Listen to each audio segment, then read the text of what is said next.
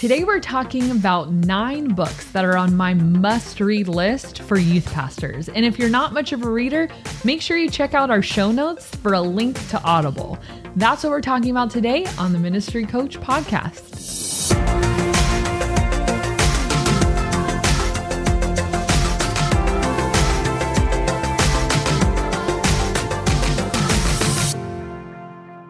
Hello, everybody. Welcome to the Ministry Coach Podcast. My name is Jeff Laskola, and I'm here with my favorite person in the whole wide world. Oh, it's you. You're so sweet. Thank you. I thought you were talking about yourself. Yeah, well, second and I'm favorite. Here too. It's 1A, 1B. It's like really close. Today, we're going to be talking about the top books that you need to own and read if you're when and if you're a youth pastor. Yeah, that. Okay, should we dive in? Yeah. All right. So these are probably highly debated because if you're a reader, I'm sure you have your like pet favorite books. So this is just my list of, I am a reader. You know what they say, Jeff? Reading is lame. Okay. Can I tell you guys a short little nerd secret about Jeff? That could be so many different things. So Jeff does not read. Nope. And I don't know how. We've been married for 9 years. And in that time, there has been one book on his nightstand. It's about this thin. If you're just listening, I don't know what, like 90 pages long. No, it's a legitimate like 150 page book. It's a series, actually. 4th grade reading level. No, I read it in the 7th grade. And it's called In the Time of Tripods or something. Oh, guy. The White Mountains. Okay, it's amazing. So he'll read, he'll bring it when we travel and read 4.5 pages on the flight. And then he's done until we travel again. For the next year. So once a year when we go to visit my sister in Texas. And that's why we were married for 9 years and he still has not finished it. So anyways, that's just Jeff. Well, you know what they say, anything that you can read in a book, you can probably watch on TV. Said a wise man. Dumb. So dumb. Anyways. Oh, I hope our children learn from me. Yeah, me too. All right, so this is like she was saying, not a absolute list. Obviously, you might have more that you want to add. Maybe some of these you'd even want to take off, but some of these you may have already read. Some of them you probably should read. Yeah, well, what I was going to say is, before you said reading is lame, is you know what they say, Jeff. Reading are good. Don't interrupt me. Leaders are readers, but then they say that because it rhymes. But then someone pointed out, no, it's not that readers are leaders are readers. It's that leaders are learners, and that's what we aim to do. So we should always be learning. And if you're listening to this podcast, clearly learning is of value to you. You're welcome.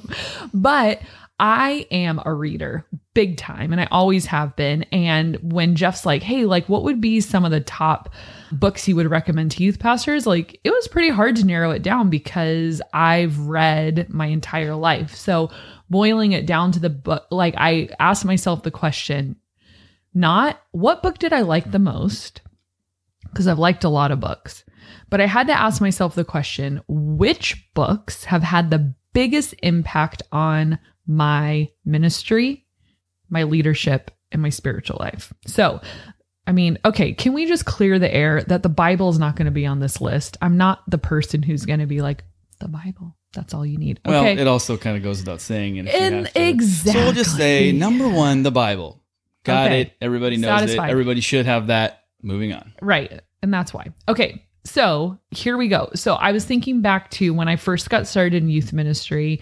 These books were foundational for me in starting and gave me a great framework for the way that I thought and then the way that I structured youth ministry. Because, youth ministry can be a big operation. The sky can be the limit. So it's hard to know, where should I put my energy toward? What programs should I make sure I'm incorporating and touching?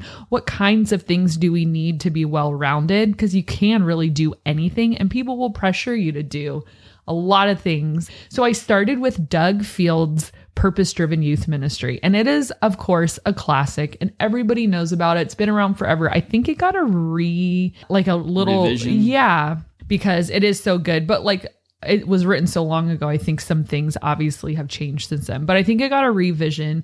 But that one, it's still on my bookshelf and I love it. And then I'm going to pair with that one because I do middle school ministry. Kurt Johnston, also from Saddleback, did Controlled Chaos. And that was a book specifically made for middle school pastors. And those two books were really foundational in kind of getting my brain in the youth ministry space of like, all right, this is what I do. This is kind of the toolbox to build some framework on the walls. Okay. So those two to start with. Number 3 is Jesus-Centered Youth Ministry by Rick Lawrence. Okay. I had to put this high on my list because I remember reading it and telling my staff, I wish I had read this year one. And I only read this book probably 4 years ago.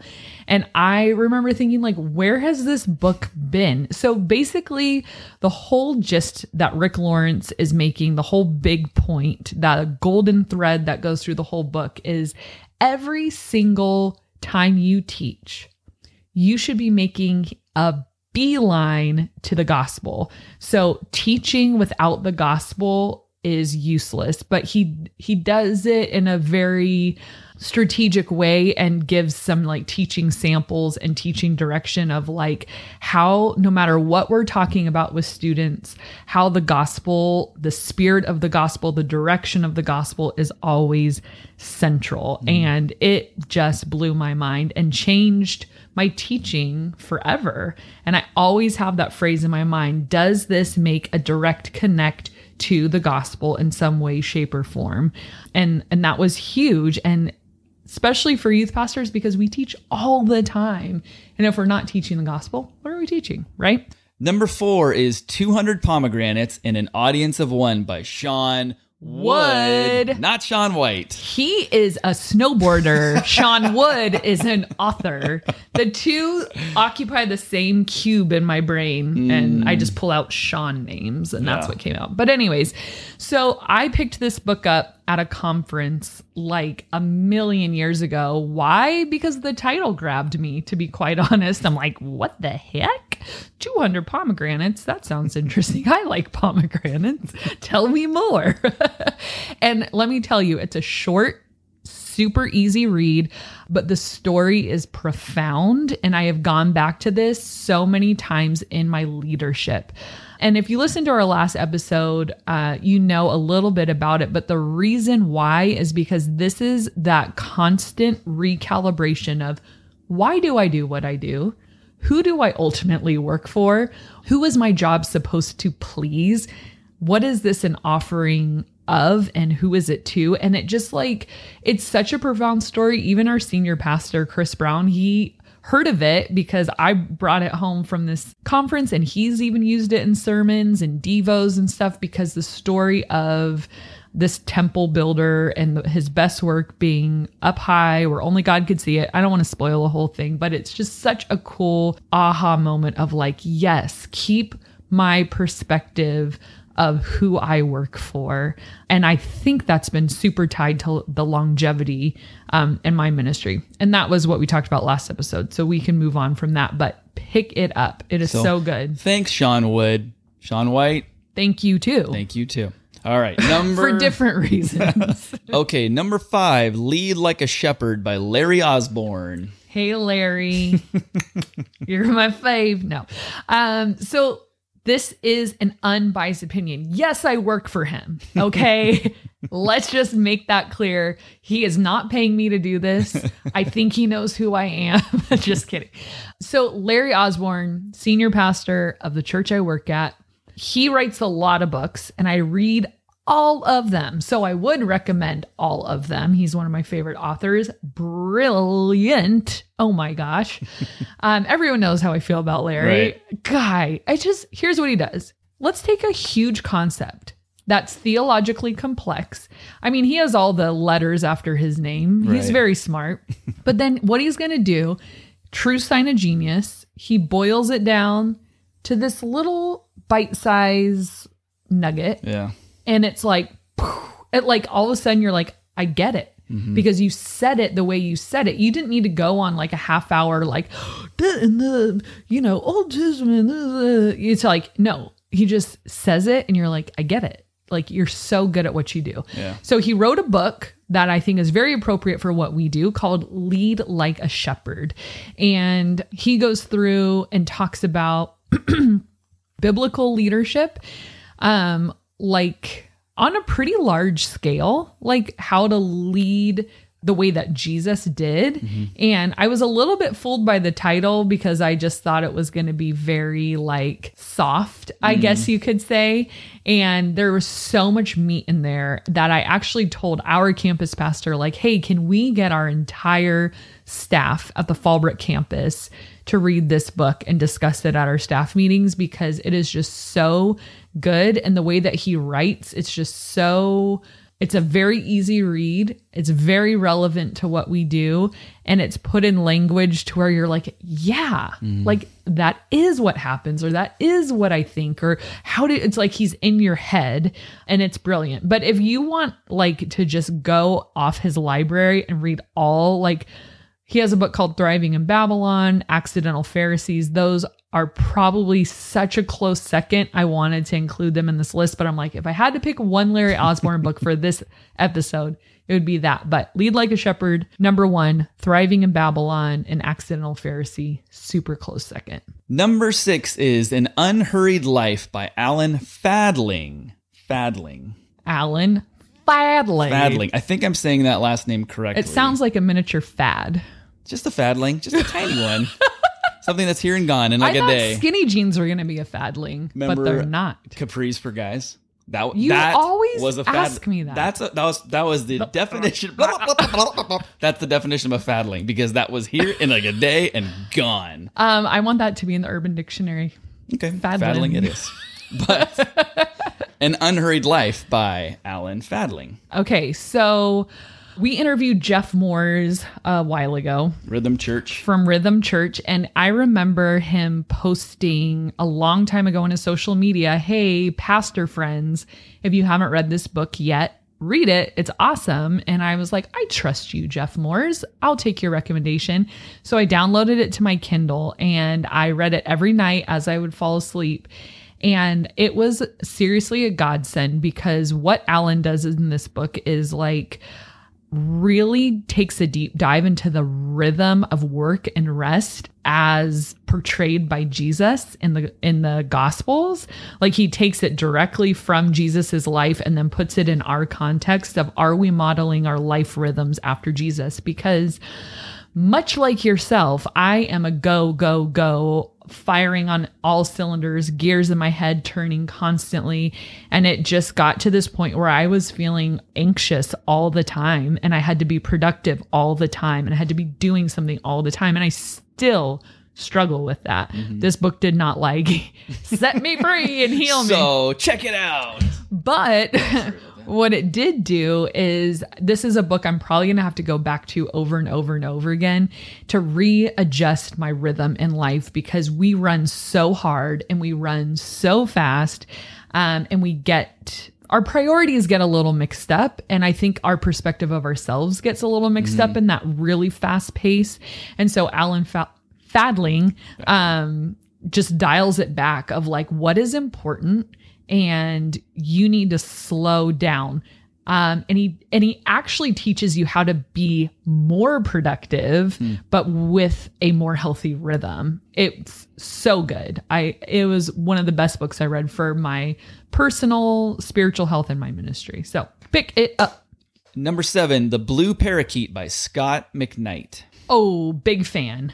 This changed my life too. See, that's why that was the bar. Like, it had to change my life in some way.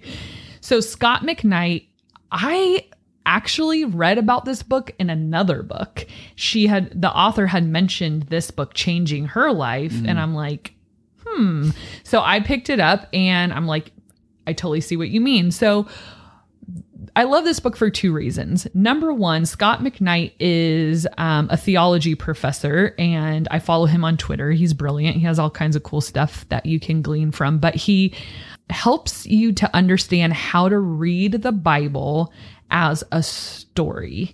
And the way that he kind of coaches you through that process totally changed my perspective on needing real context to be a very good Bible teacher, because like taking verses and just picking them out of just whatever book, whatever chapter, and let's put this on a coffee mug. Doesn't this sound great? And he's like, wait a minute, because that verse is part of like the biblical vascular system that is all intertwined and nothing is separate. And so you can't take these little nuts and bolts out without destroying the structure. You need the full story.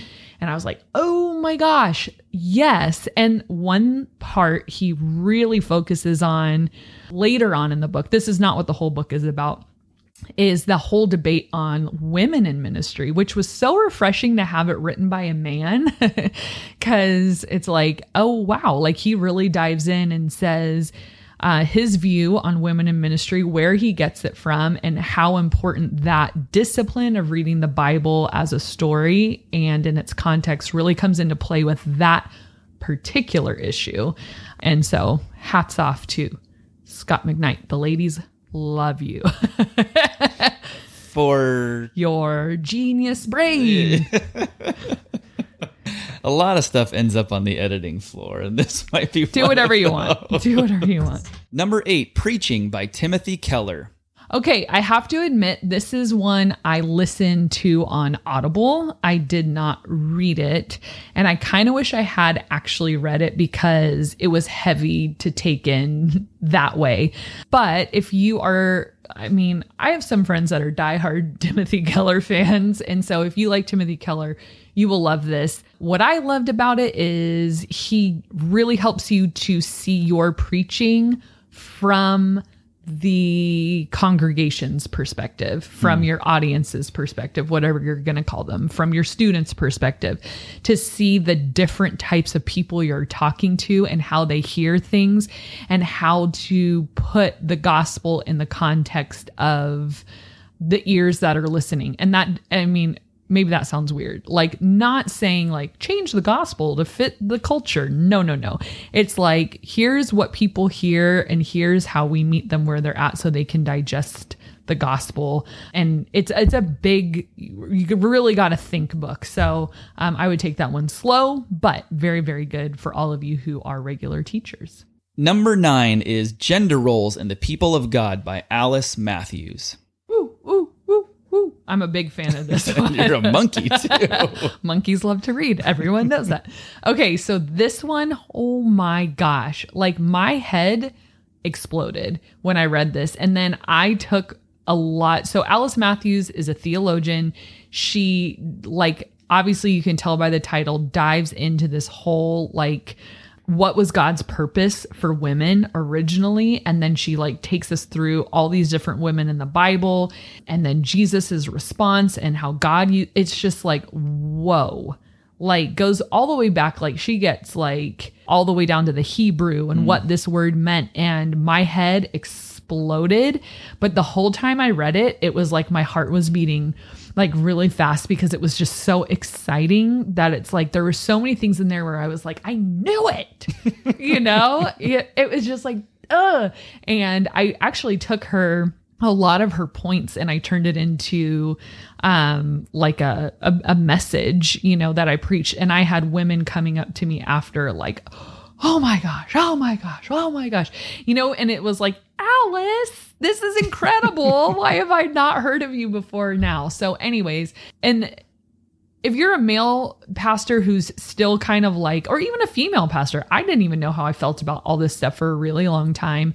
And you're kind of wanting to more understand the gender role thing on like a theological issue, Blue Parakeet coupled with gender roles in the people of God will forever change the way I see the scriptures on this stuff. And one's a man and one's a woman, and they both bring this amazing perspective that gave me so much confidence on a theological level to be able to move forward with what God had for me. And that will help you if you're a woman, but also if you're a man, to help women realize who God made them to be and silence maybe some of the opinions that there's a lot of opinions on this, but like to know deep down, like what is rooted in scripture and be able to come from a place of truth, not just like debate, you know? And so it's like, I just have to get, no matter what this person thinks, I just have to know, God, what do you say about this? Right. And then taking a deep dive into Scott McKnight and Alice Matthews, I finally feel like that little rattle in the back of my head for so long just went, shh, you're good. I'm like, feels good to be good. You know what I mean? So those books are a huge gift. All right, well, there you have it. That is Kristen's top 9 books that you should be reading if you're a youth pastor. A weird amount of books to have on a list. But you want to know what? You probably don't even know this about me, Jeff. You thought you knew everything. 9 is my favorite number. It's a weird favorite number. So random. It goes back to Sesame Street when I was little. It's kind of a long story, but they like made the 9 so cute and they were all characters. And I'm like, that 9 is just so cute. I love 9 ever since then. I made the decision to love 9 on that day. If you guys have any books that you would recommend, please post them in the comments on YouTube. Jeff can't wait to read them. Yeah. What he's done with the White Wolf Mountain. It's the I'm going to put it in the show notes. It's a trilogy. We don't read fiction. We don't have time. No, it's not a trilogy. It's a quadrilogy, if that's a thing. Nerd. White Mountains. Check it out. It's about tripods, aliens coming to Earth, brainwashing, stuff like that. I hate aliens. Super 2020, even though it was written like in the 50s. This is not your show. All right. Stop. Well, thank you guys for listening, and we will see you next time. Thanks for checking out this episode. We hope that it provided a ton of insight for you to create health in yourself, your ministry, and your church. And if you haven't already done so, please subscribe to the Ministry Coach podcast wherever you're watching or listening. And it would mean so much to us if you would rate and review this show on Apple Podcasts. And we'd also encourage you to share it with a friend so that it can go to help more people. Thanks for watching, and we'll see you next time.